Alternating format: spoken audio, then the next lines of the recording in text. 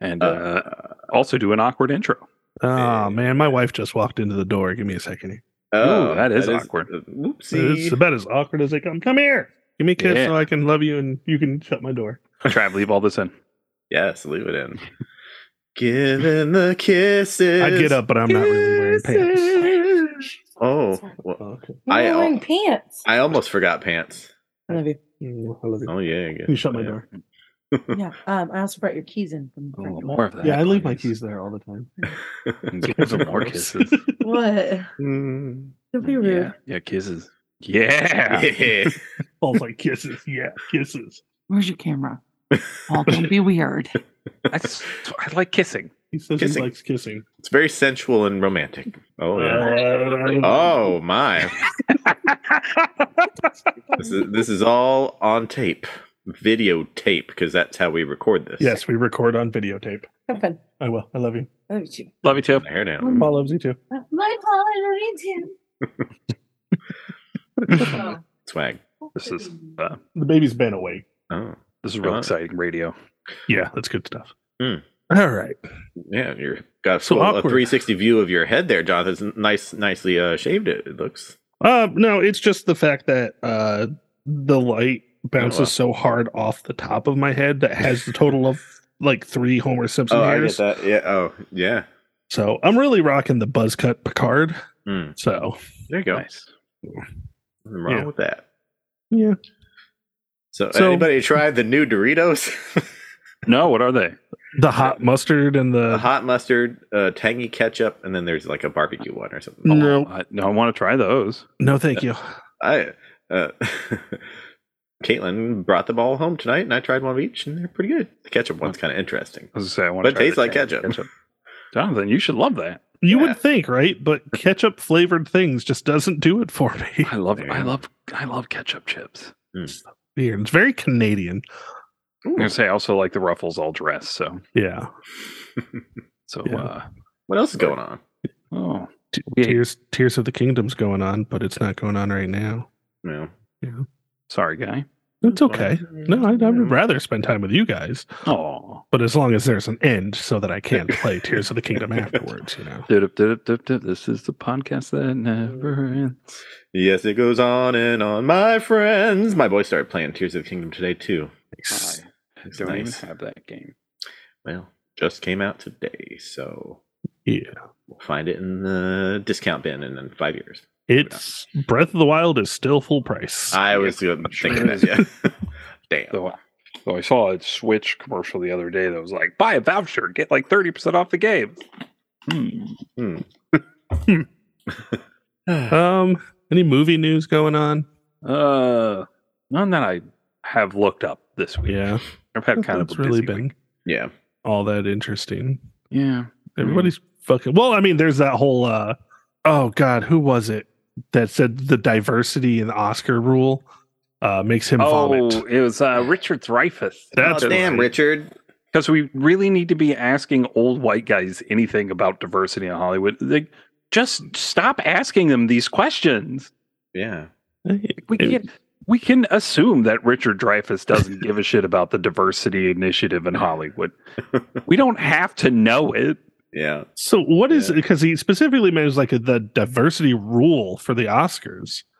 Like, is this a rule now or something? There's like 5 or 6 categories, and I mean, you only have to meet one of them. I think it said like you don't even have to have a diverse cast, but yet there needs to be a concerted effort to make sure you hire a diverse like crew or that writers are counseled. And I mean, so it's not like The Wiz would make itself not available. Right. No. And I mean, if you have an all white movie, they're not going to ban you for it as long as you have like diverse a crew black boom member. guy. I mean, it sounds terrible to put it that way, but so I don't know why the fuck somebody would be like, oh, that makes me want to vomit because they're You're apparently Richard a latent Dreyfuss. racist. Yeah. And I don't even think that's the case. Like Richard Dreyfuss is just from another time where diversity looked different, and being racist was a different mindset. And unfortunately, he just either hasn't been paying attention or hasn't bothered like updating himself and how old is he now? Like 70 something. Yeah, like it's not saying anything that what he said was right, but I don't understand the point of asking these questions to older people. Like, yeah. It's basically bait at that point. Yeah. So this was an attempt for clickbait, and whoever did this interview has given the internet tons of clickbait now. Yep. And what was Richard Dreyfuss even doing that he needs to be interviewed? I don't know. Right. They just run up to the old white guy and be like, what do you think about diversity? Yeah. It makes me want to vomit. He's like, oh, white guys used to play Othello all the time, but it was great. It's like, okay, Jesus Christ. And it's the whole like two wrong situation. Number one, Richard Dreyfuss, just do the work. Get up to date. Number two, stop asking old people these questions. Just stop it. Yep. Because these fucking old Hollywood guys do not give a shit about whatever's going on in Hollywood today. They just want to do their thing, and they want to. That's it. And and the more that we try to get clickbait from older people, it's the more just kill your idols bullshit that's going on. Yeah, kill your idols. Plus, it just creates more arguments that didn't need to start in the first place, because everything's like coming out into this controversial light where if it's just a thing that existed, nobody would need to fight about it. Yeah. You know, and again, I don't think Richard Dreyfuss is racist. I think he's just old hat. And I know he was coming from don't put rules on art perspective, but at the same time, you know, he is part of old Hollywood, like 70s Hollywood, new Hollywood. So I don't know. I don't know. I could say anything else that I haven't just said. Just stop it. Stop it. Everybody stop. Let's get stop. Some help. Yeah. This circle of bullshit just annoys the crap out of me. Yeah. Fucking old Hollywood. Hey, who wants to talk about a movie? Hollywood. Yeah, let's talk about a movie.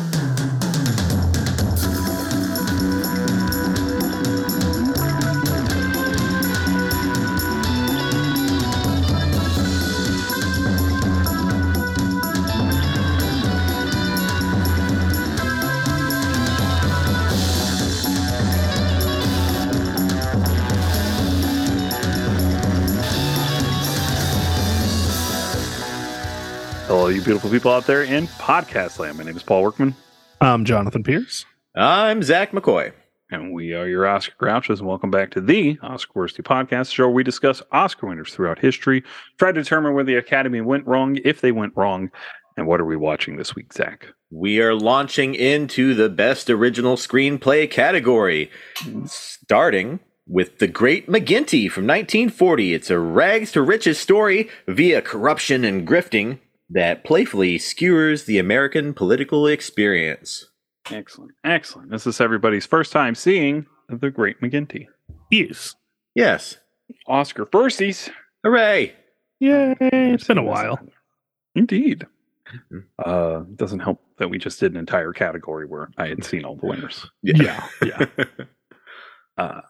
So, let's do an Oscar breakdown. Break it down. All right. Great McGinty wins Best Original Screenplay, giving Preston Sturges an Academy Award.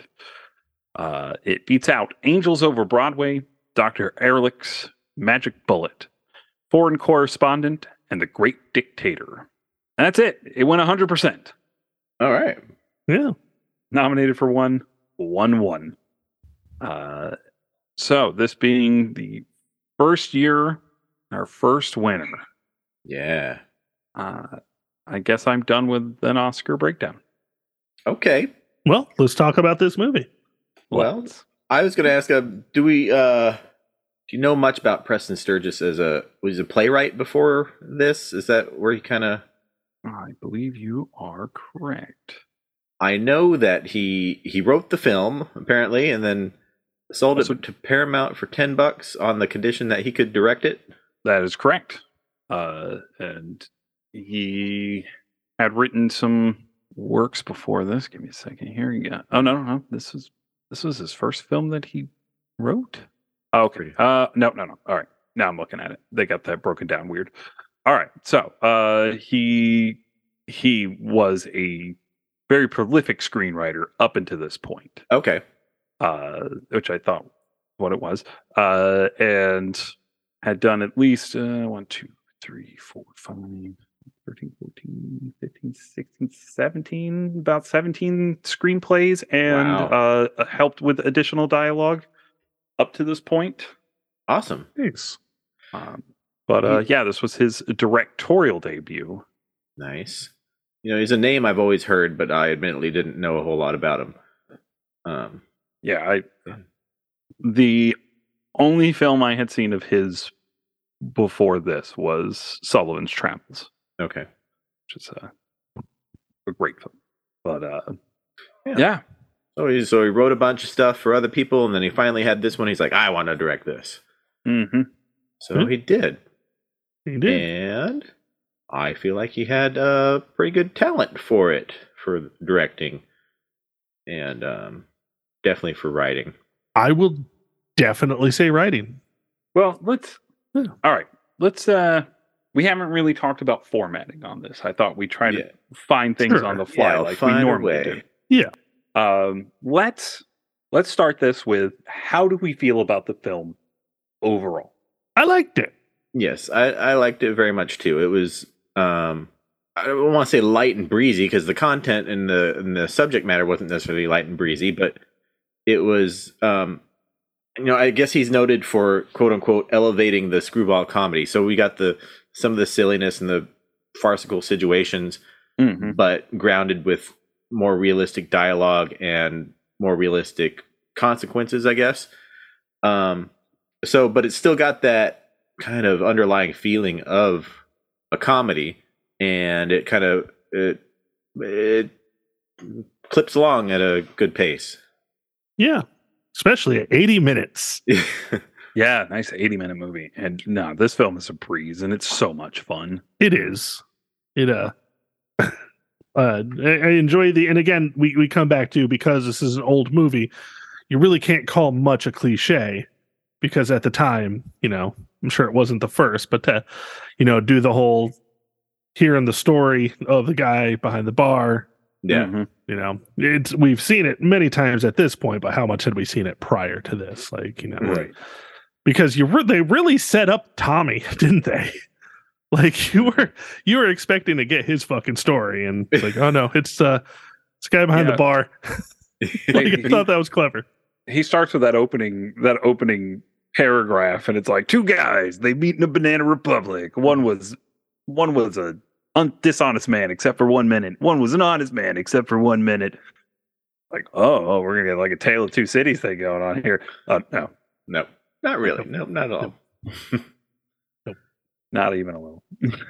Like, I kind of got what Tommy did, but then like reading a synopsis, like I felt like that told me more than the movie did. He worked in banking. Okay. He was a bank cashier. Yeah. Yep. He had it all going for him, except for that one crazy minute. One crazy minute. But yeah, no, I enjoyed the shit out of this movie. Oh yeah, absolutely. And I think Brian Donlevy is amazing in it. Yeah. He's just fun to watch, and he's got that like transatlantic accent thing going on. Yeah, and he transformed his appearance and his character like really smoothly. He went from the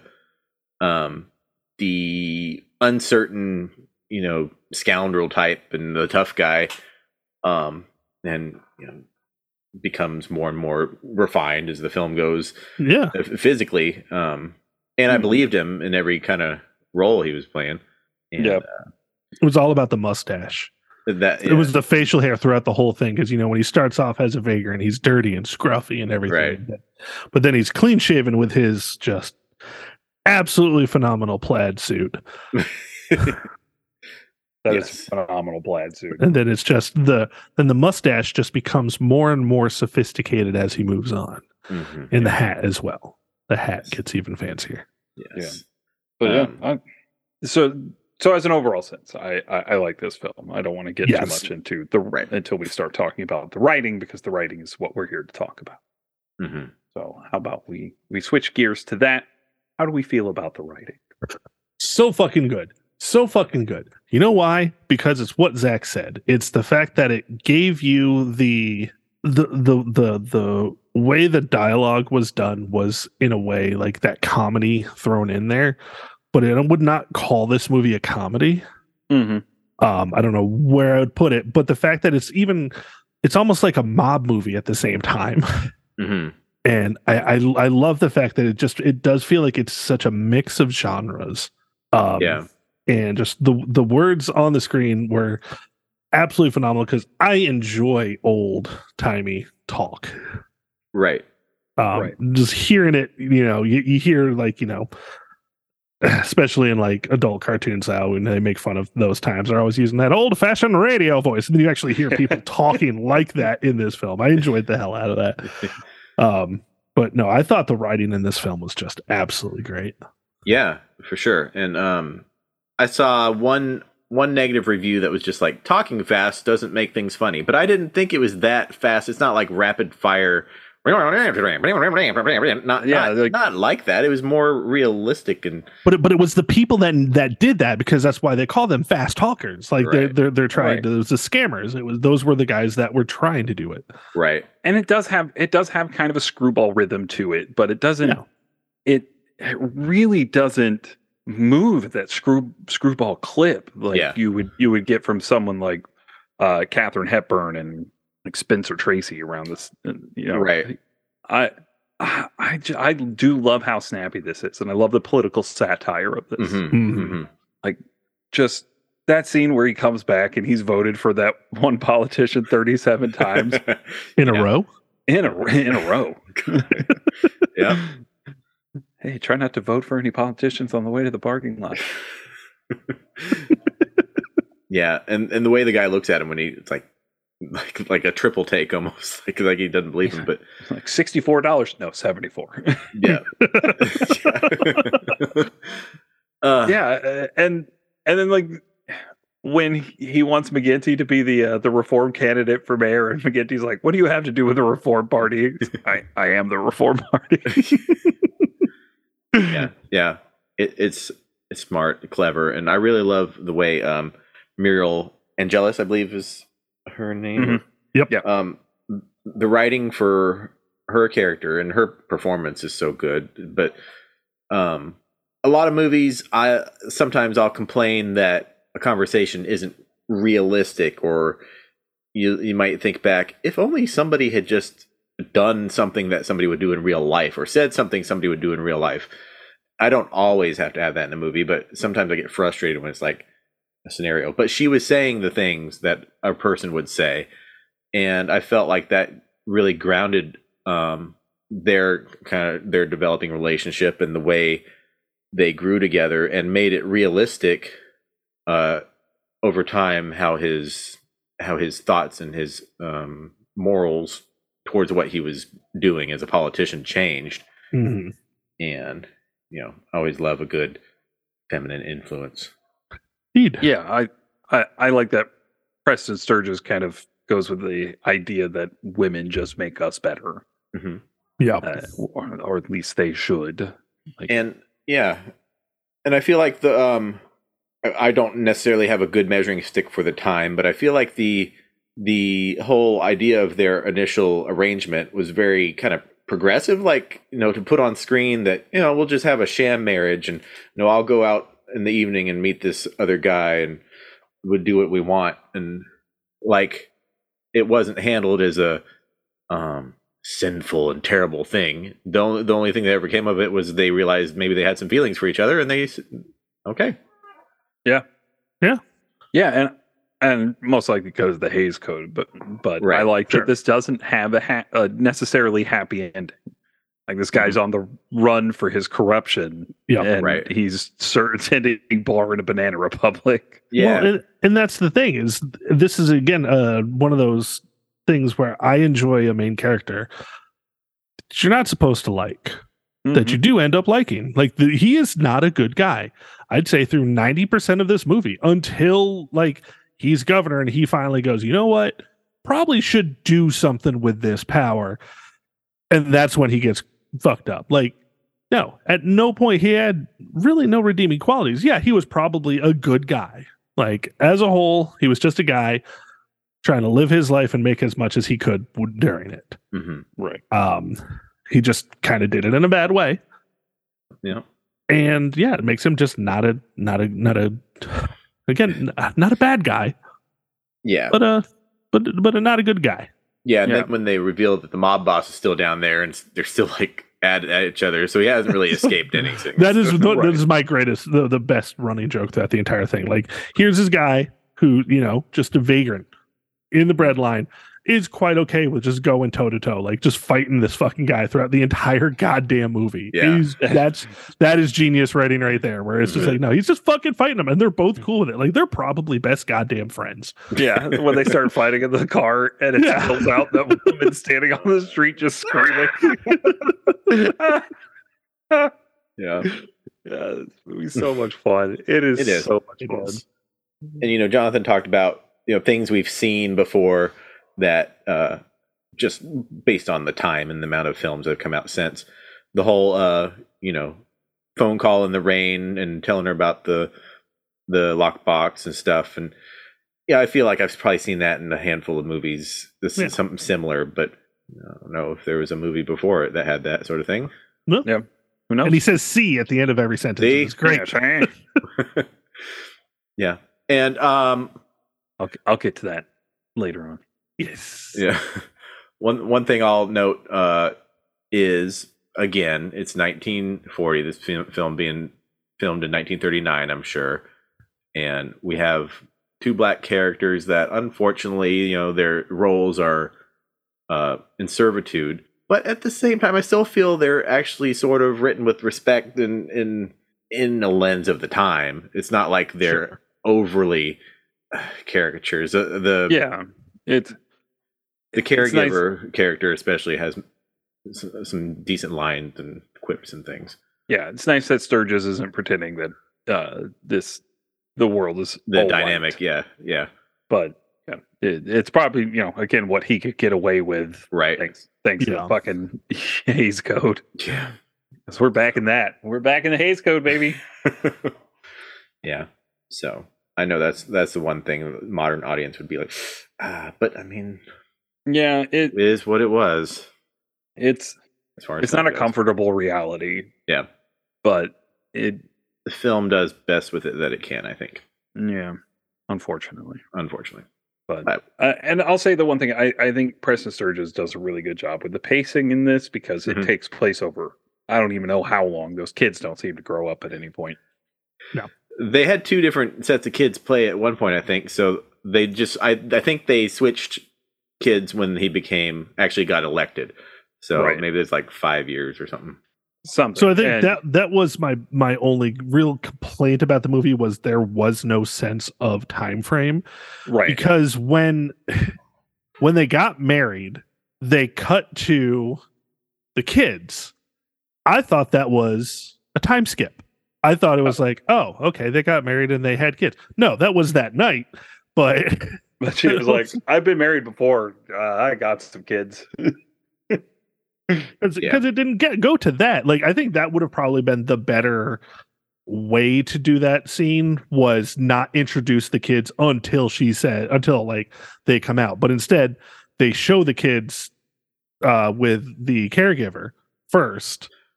Oh. Before they even go up to the apartment. So I get what you're saying. I felt like at that point that was a time skip, is what I thought, until they went back to them going into the apartment. But I mean, Sturgis has to do that on purpose. Like, yeah, it's a nice fake out. Yeah, like, whose kids are these?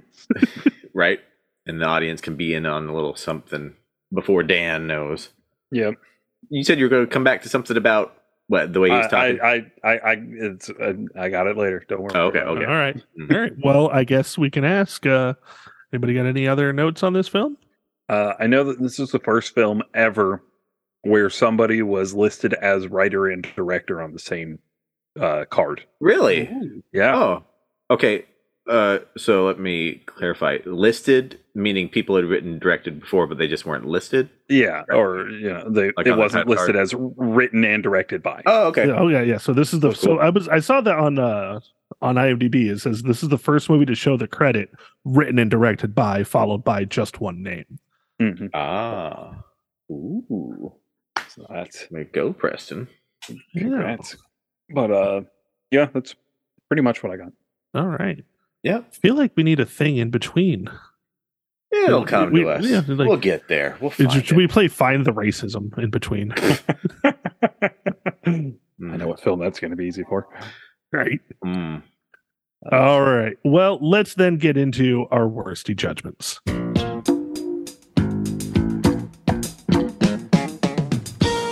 And Zach, Hi. does this movie deserve Best Original Screenplay?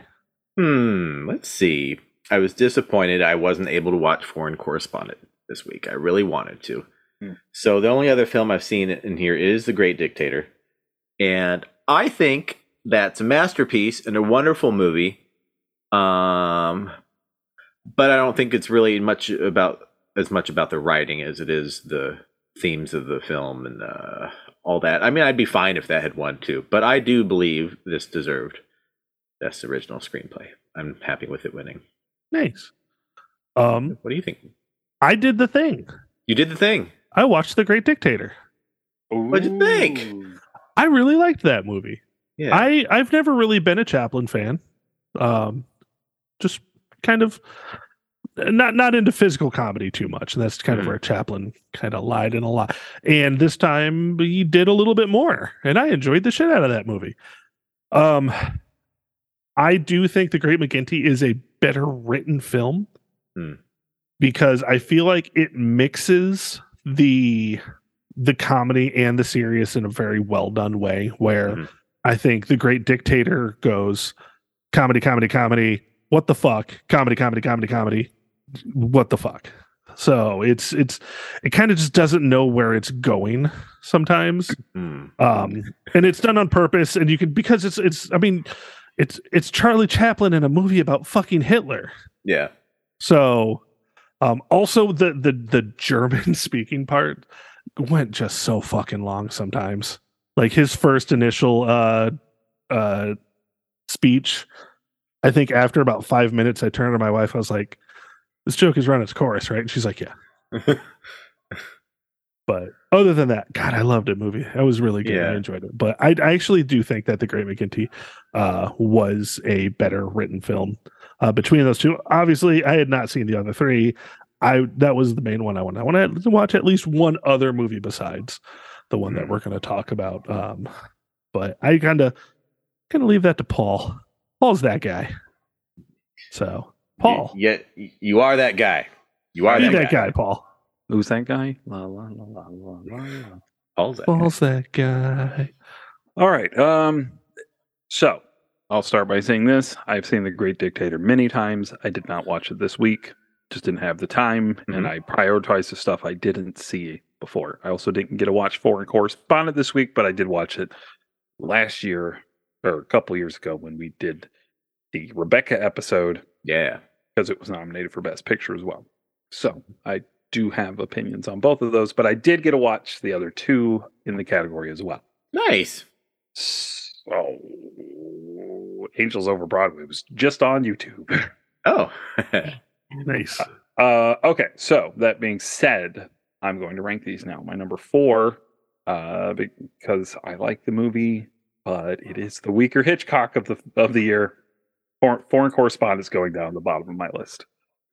I like that movie a lot, but I mostly like it because the ending is phenomenal. Okay. It's an okay movie, and then the ending happens, and the ending is amazing. Nice. Then my number 3 of the remaining ones is going to be Dr. Ehrlich's Magic Bullet. When I read that title, I did not get the movie that I was thinking I was going to get.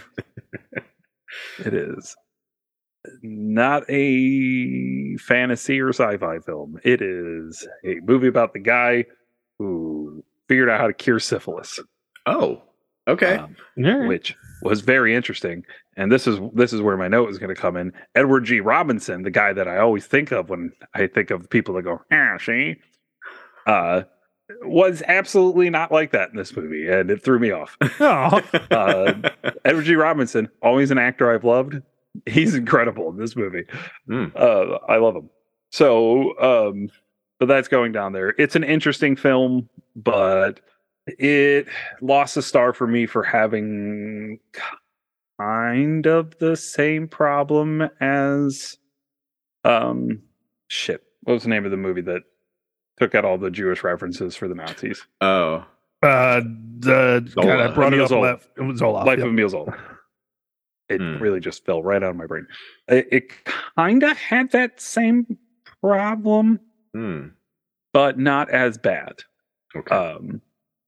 So it's going up. I'm forgiving it because I really think while they don't lean into Ehrlich's Jewishness the way they really, really should have, apparently, they did they did end the movie just by being like, there's a lot of evil in this world. Fuck all those evil. And I hate Nazis. I mean, not Nazis, because I died before the Nazis.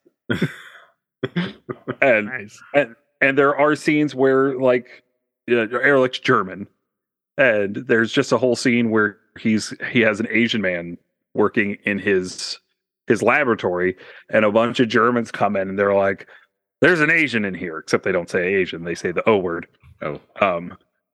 There's an Asian in here, and it's not very German to have an Asian in here. Not like we'd ever team up. So I feel like it took on German and nationalism like head on. So the problems aren't as glaring as they were with Emile Zola. There you go. Okay, I talked about that movie a little bit longer than I intended to. That's all right. Then I'll move to number 2. Angels Over Broadway was really good. Sweet. It's kind of a comedy drama about 4 people who meet in a nightclub and kind of become entangled in a plot to try to save this man from losing his job and being arrested. It's really interesting. And Rita Hayworth's in it, and she is unbelievably gorgeous. Ooh. And Douglas Fairbanks Jr. is in it. And I'll tell you, when 2 hot people are just hot together on screen, I'm there all the time. They're so fucking hot together. Oh my God. Like, you just know why the moment those 2 step on screen, you're just like, these 2 are fucking movie stars. And that's what a movie star feels like. Mm-hmm. But my number 1 of the remaining is Great Dictator. I'm going to echo Zach. That film's a fucking masterpiece through and through. Like, start to finish. What a great film. Yeah.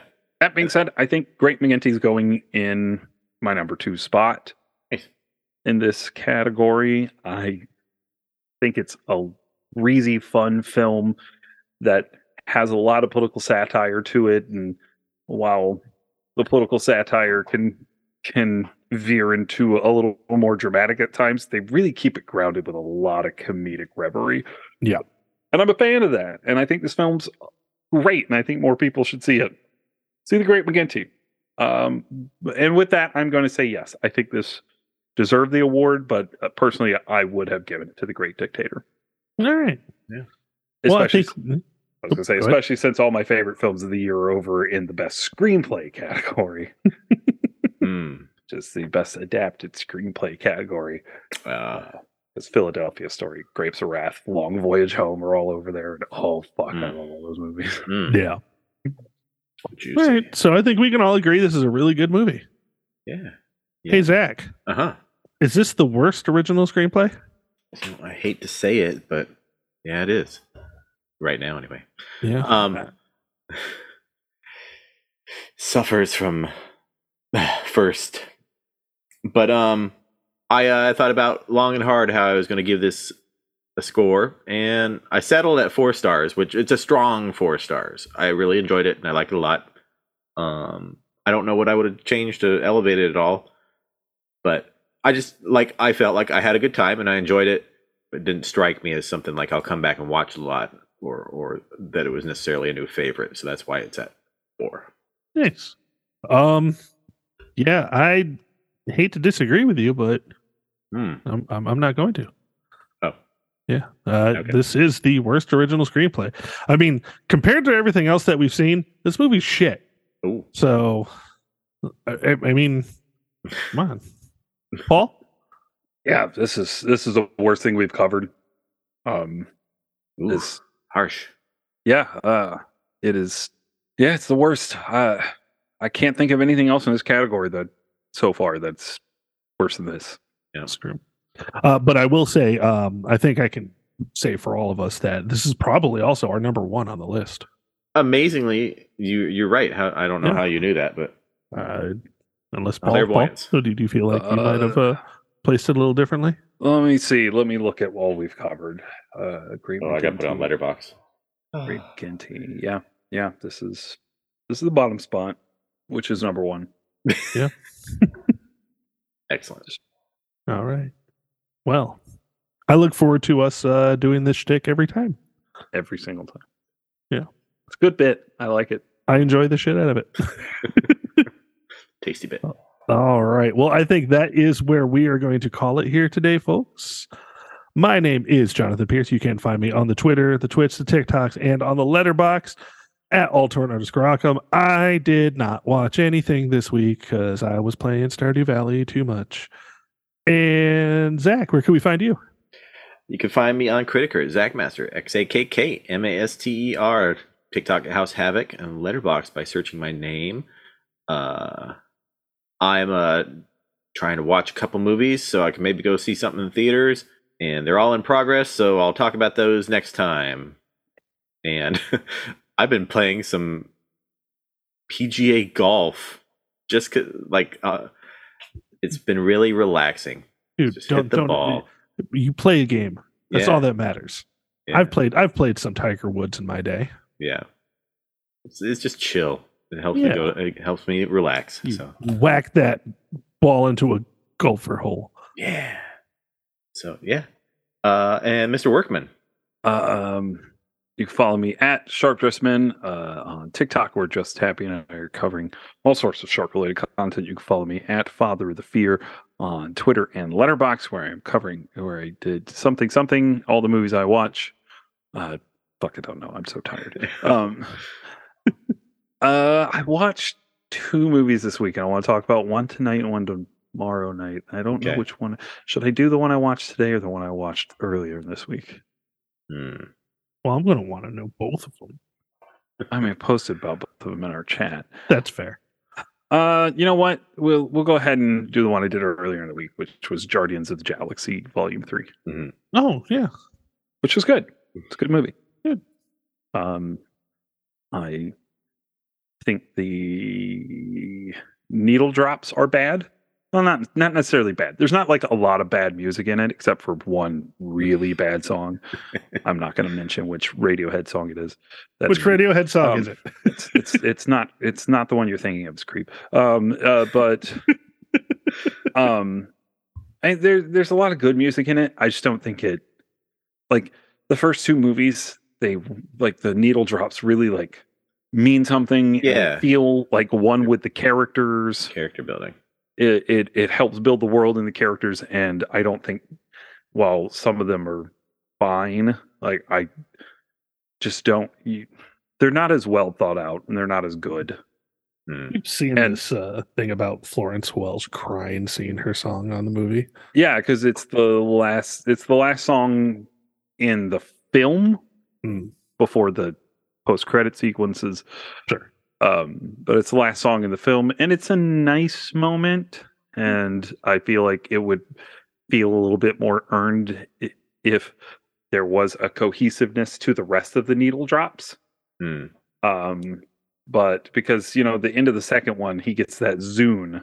They open up the needle drops from like everything up to like the mid 2000s, the 20 aughts, and Yeah. it's fine. Fair enough. Yeah, and it's one of those things where I wouldn't have even really done too much on the needle drops, but they're so integral to the first two films, Right. and because music's so integral to the plot of these movies, Yeah. the needle drops not being great is distracting. And Joe put on his letterbox if he had a nickel for every film in 2023 where Chris Pratt does an action sequence to No Sleep Till Brooklyn, he'd have 2 nickels, which isn't a lot, but it's weird that it happened twice. I saw that. That's awesome. Yeah. Yeah, there's that action sequence is dope as fuck. I just wish they would have put a different song in. Sure. Because I like No Sleep. Again, I love No Sleep Till Brooklyn. I think that's like anything from License to Ill is great. Right. Just can we do something like Paul Revere or Ryman and Steelin? Like those aren't needle drops you hear almost ever. Yeah. That'd be way more interesting than the same fucking song that everybody's heard in every movie ever. Yeah. Yeah. Yeah. So true. Yeah. But other than that, like any other real deep problems that I have with the film are very spoilery. Sure. But overall, I give a film 4 stars, and I think it's really good. I think it's as good as Multiverse of Madness. Okay. Where it's like, there are deep problems with this film, but this is a fun time, and I'm having a good time watching it. And the director obviously cares about what he's doing and doesn't feel like it's just a commercial for 70 other Marvel movies. Yeah. That's good. That's good. Because, that's the movie I'm going to go try to see in theaters. Maybe take Caitlin for her birthday. No. But I hadn't seen Thor: Love and Thunder, so we started watching that last night. And Those fucking goats. those goats. Those guys are hilarious. We'll see. So then I need to watch that and Multiverse of Madness at least before. Still need to watch You can go see this movie without seeing either of those. Oh, really? Honestly. Okay. Yeah. Like if you don't get around to it, there's nothing in either of those movies that informs anything in these movies. Okay. At all.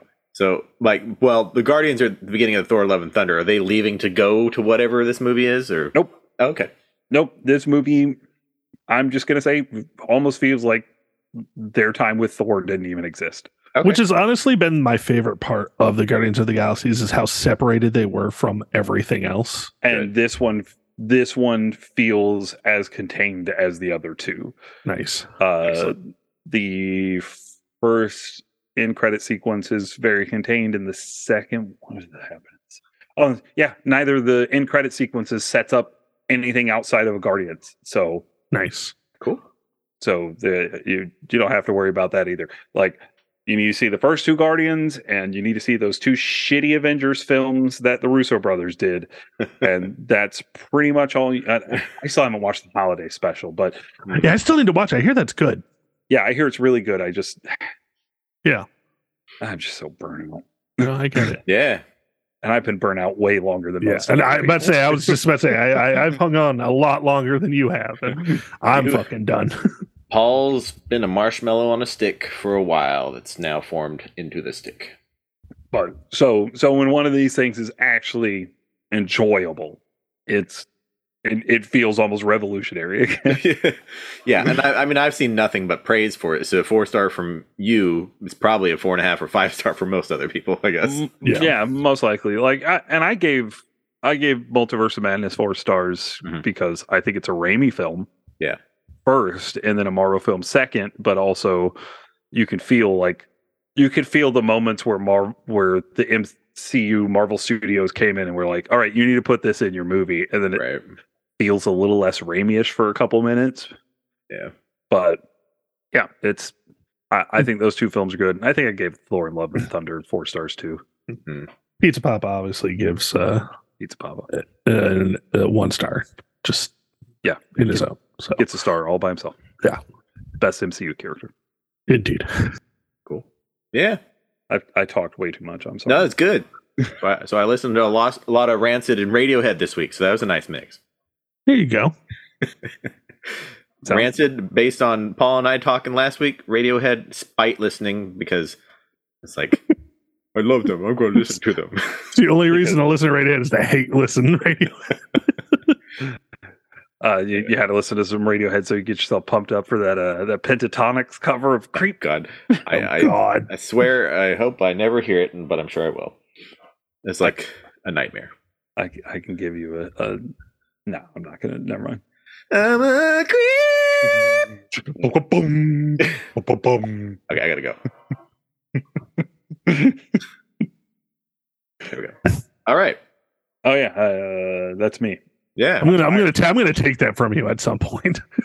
You should. Hey Zach, what are we watching next week? Next week, we're watching Citizen Kane. Paul is pumping his fist in the air. I wonder what that means. You can rent that on Amazon, Google. Sorry, I was pumping my fist to the Pentatonics cover of Creep. I got it playing in my headphones. Pentatonics physically make me ill. Hey, you can rent Citizen Kane. Citizen Kane. That's a C. It makes us sometimes. You can rent it on Amazon, Google, Redbox, Vudu, or YouTube. There you go. Excellent. All right. Now we're going to do an outro. So, rent it on Redbud. We'd like to thank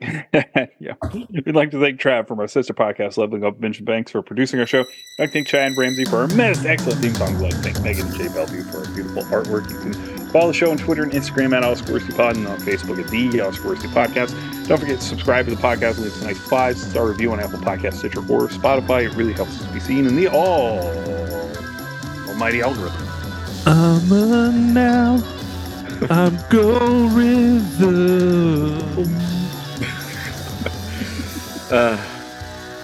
5 stars. 5 stars so we don't have to grift. That's right. Corruption. Yeah. So, for Zach, Jonathan, and Muriel, and Jealous, and Catherine McGinty, we would like for you all to have a damn fine day.